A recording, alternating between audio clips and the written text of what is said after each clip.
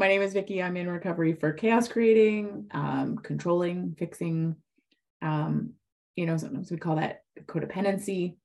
And actually how I got into the rooms was through the Al-Anon program. That's initially where I started. Because I really wanted people to show me how I could better help someone else, like help me fix this person. There's a group for that, right? And so that's where I got started. But that is not where I wound up today. Today, I fully and completely understand that I need a program of action that has depth and weight that can, it has restored me to sanity and that can keep me in a place of sanity. And a large part of that for me is staying really present with like, what is my problem, and really wanting, for the first time in my life, I think really wanting to see myself clearly. And so today I bring you a story. It's a fable, and some might call it a fable. It's quite popular. Most people have probably heard of this story. And actually that's part of the problem. So it's a story about a man who gets swallowed by a whale. And so this story, it's in the Bible. There's lots of stories in the Bible that have really great lessons for us. And so when I was reading this story from a new perspective, I really saw in this story how it really plays into my life today. So Jonah is a man who, for some reason, God decides he's going to talk to and he's going to call. And so God gave Jonah an instruction, and Jonah ran. Jonah ran, like, not just like, oh, I don't want to do what you asked me to do, but like, I'm going to go. I don't want to go to the place that you told me to go. I want to go to like the actual opposite, as far away as I can go. I'm going to the like way furthest place I can think of. And so he gets on a boat and he pays the fare and he goes away to this place, or goes on this boat to go to a place called Tarshish. And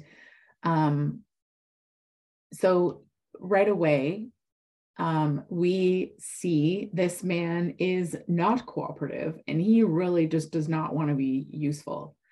So he gets on this boat and he tells the people who run the boat, like, because it's not his boat, so he paid a fare. There's people sailing this, it would be a big ship probably, because there's a verse that says that he went down to the bowels of the boat and he went to sleep. And then this big storm hits.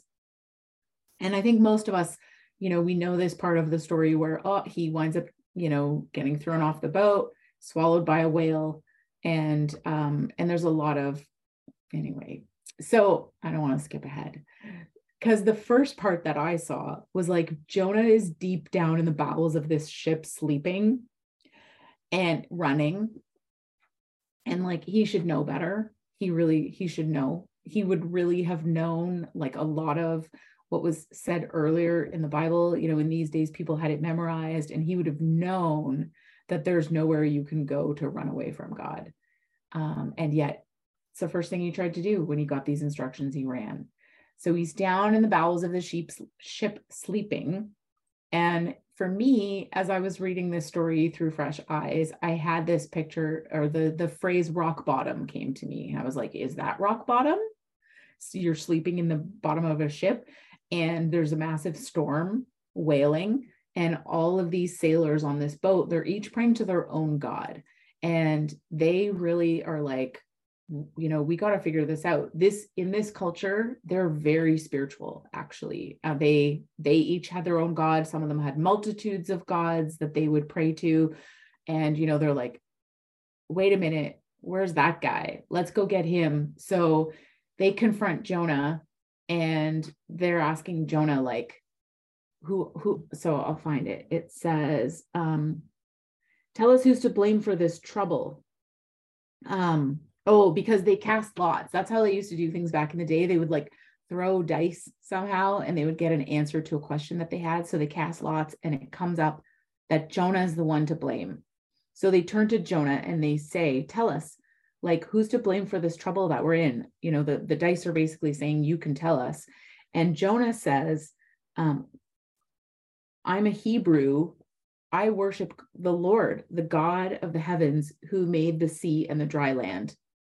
And that made me stop for a moment, because he's running from God. So you just literally just spoke a bold-faced lie. You don't worship God, Jonah. You're running from God. You're hiding from God. You, like, if you want to worship something, it actually requires turning your full attention to that thing, which, you know, most of us know how to do. I can get on, you know, I can worship Netflix and get on a binge. And I've once watched like 7 seasons in a very short period of time. Like, that is literally what I did. I worshiped Netflix for that period of time. And so here's Jonah. We catch Jonah in this bold-faced lie, like total hypocrisy. No, you don't worship God. And he actually says, this is the God of the heavens who made the sea and the dry land. And these men are like immediately terrified. But that whole interaction brought to me like a question. How often do I think that I'm a certain way and yet I'm actually completely not? Like, how often have I spoken, oh, I'm this or I'm that? You know, I'm Vicky. I'm in recovery from codependency, or I'm in recovery from chaos creating. And what has been the most recent thing that I've been doing? You know, maybe it's not that thing, or maybe I just get used to talking a certain way because I grew up in church. And so I talk a certain way, but it doesn't actually mean anything in my life. You know, I'm not actually applying it. So that was the first thing that really came to mind, where in the big book of Alcoholics Anonymous on page 30, it says, most of us have been unwilling to admit that we are real alcoholics. And for me, I changed that to a real controller fixer or a real chaos creator.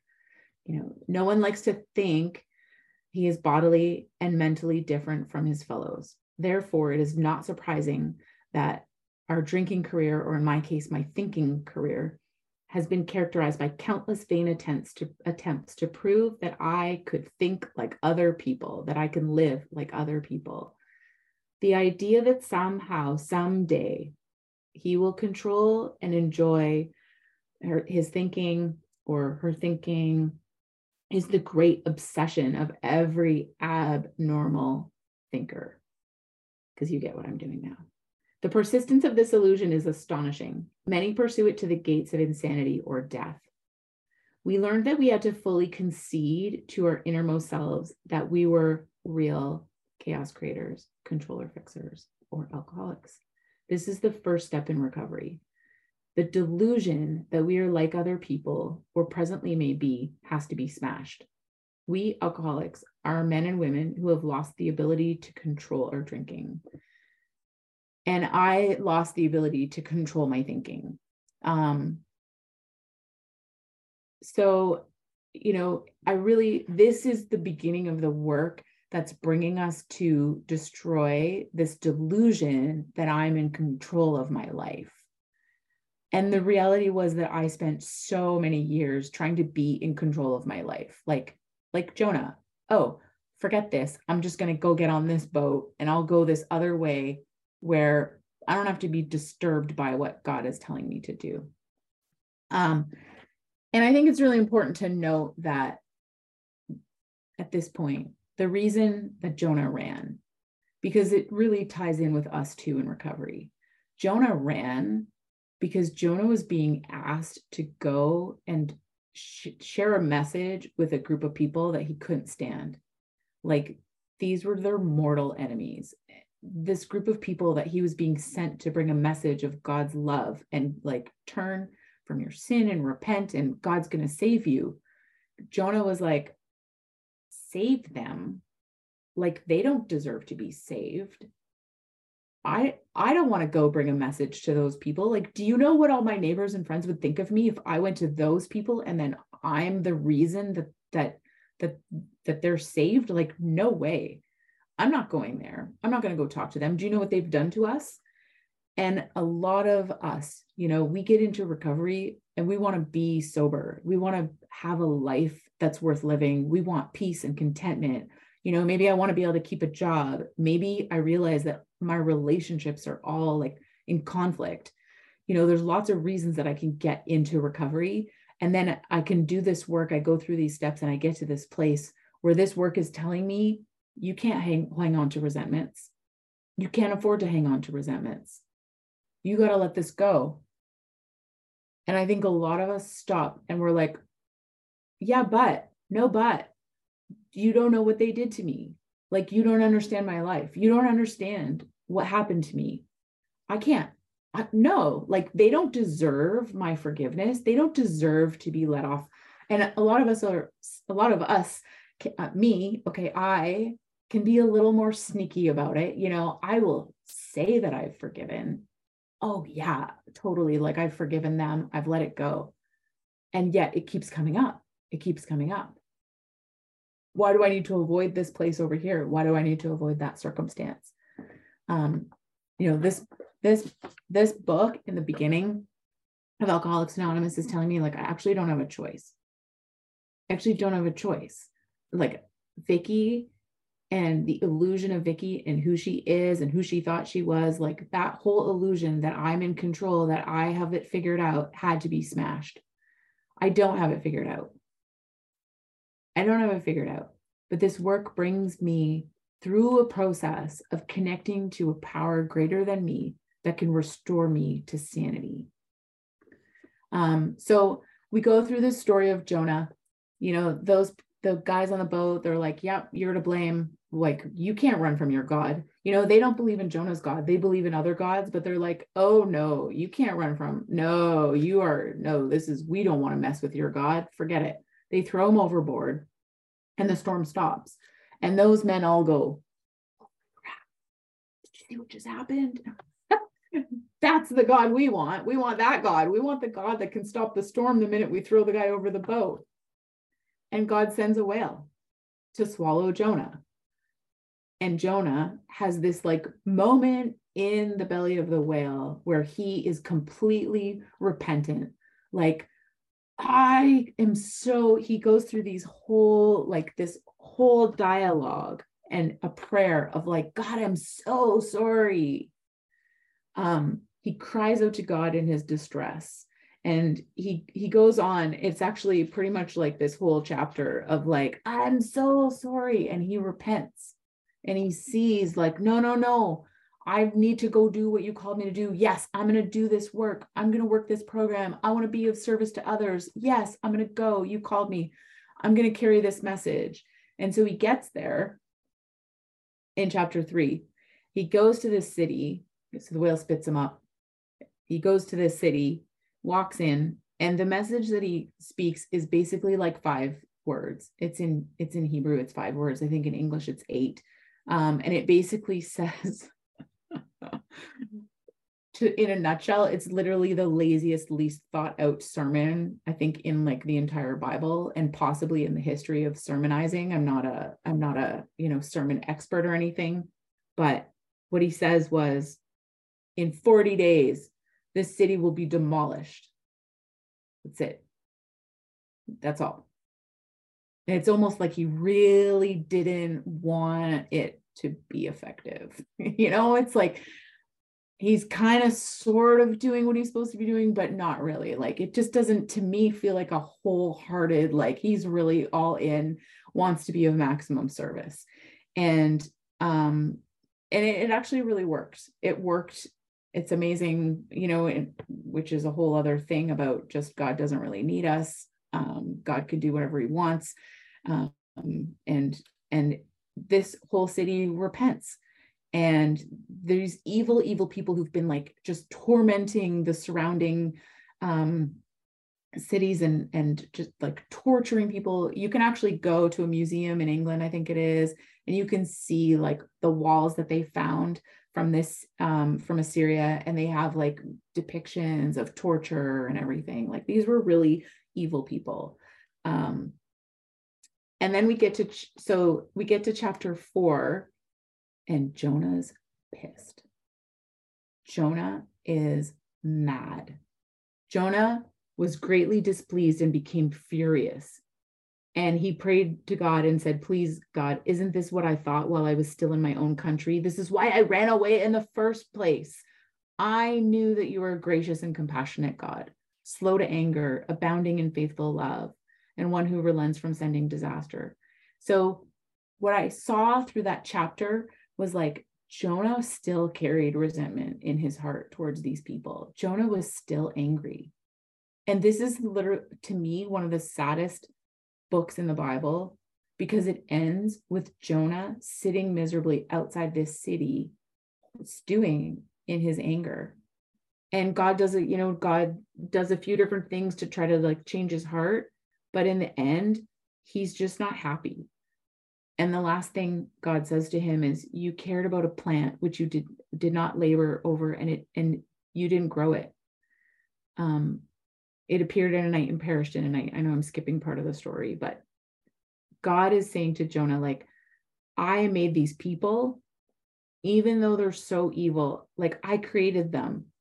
How can you be mad at me because I'm having compassion for these people that I created? And it really made me stop, because I can do a really half-hearted, inventory process when I'm doing this work. I can do a really half-hearted amends process, right? Like, I don't really want to go to somebody that hurt me more than I hurt them, or I can make up a lot of reasons to not go to somebody at all and just say, well, no, the book says if it's going to cause more harm to me or them, like I really shouldn't go to them, so I can leave a lot of things unresolved. But I don't think I see clearly what happens to me by leaving these things unresolved, by leaving this resentment in my heart, by leaving this, like by stewing on hurt feelings, by holding on to hurt and anger and resentment. Like, I just don't see clearly what it does to me. But I thought that chapter in Jonah, like I just saw it through this new picture of where it really, he repented, but then he repented of his repentance. And how often do I want to do that? Like, I want to pick it back up. There's a poem that I found, and it's called Indiscretion. It says, I do not hate you, God. Please understand. You are A-okay. You are okay. A1, the very best. Second to none I know, great and beyond my criticism. So I say amen to you and all your good intentions. But I might be right about your indiscretion in forgiving folks gladly and shamelessly upon the least evidence of regret. I think you carry love too far.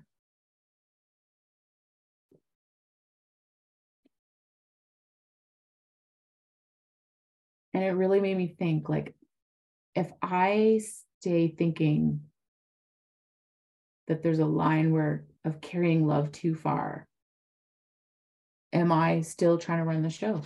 Am I still trying to be in control? And I've seen the freedom that comes when I let God be God. When I do this work wholeheartedly, when I work through my stuff and actually allow God to be God of my life, like the power that comes in my life to do and be who I need to be, to have, all these promises in this book, like to have those promises come true in my life, I can't hold on. I can't actually stay in this opinion that there's an end to love, or that there's a limit to love.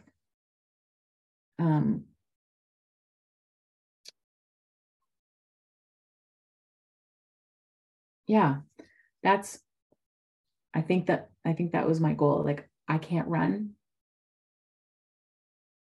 And what I'm running from what I think I'm running from is the idea that there is like I want all the forgiveness. I want all the forgiveness. I want all the restoration. But am I good with like that could be the reality for other people too? Am I okay with that idea?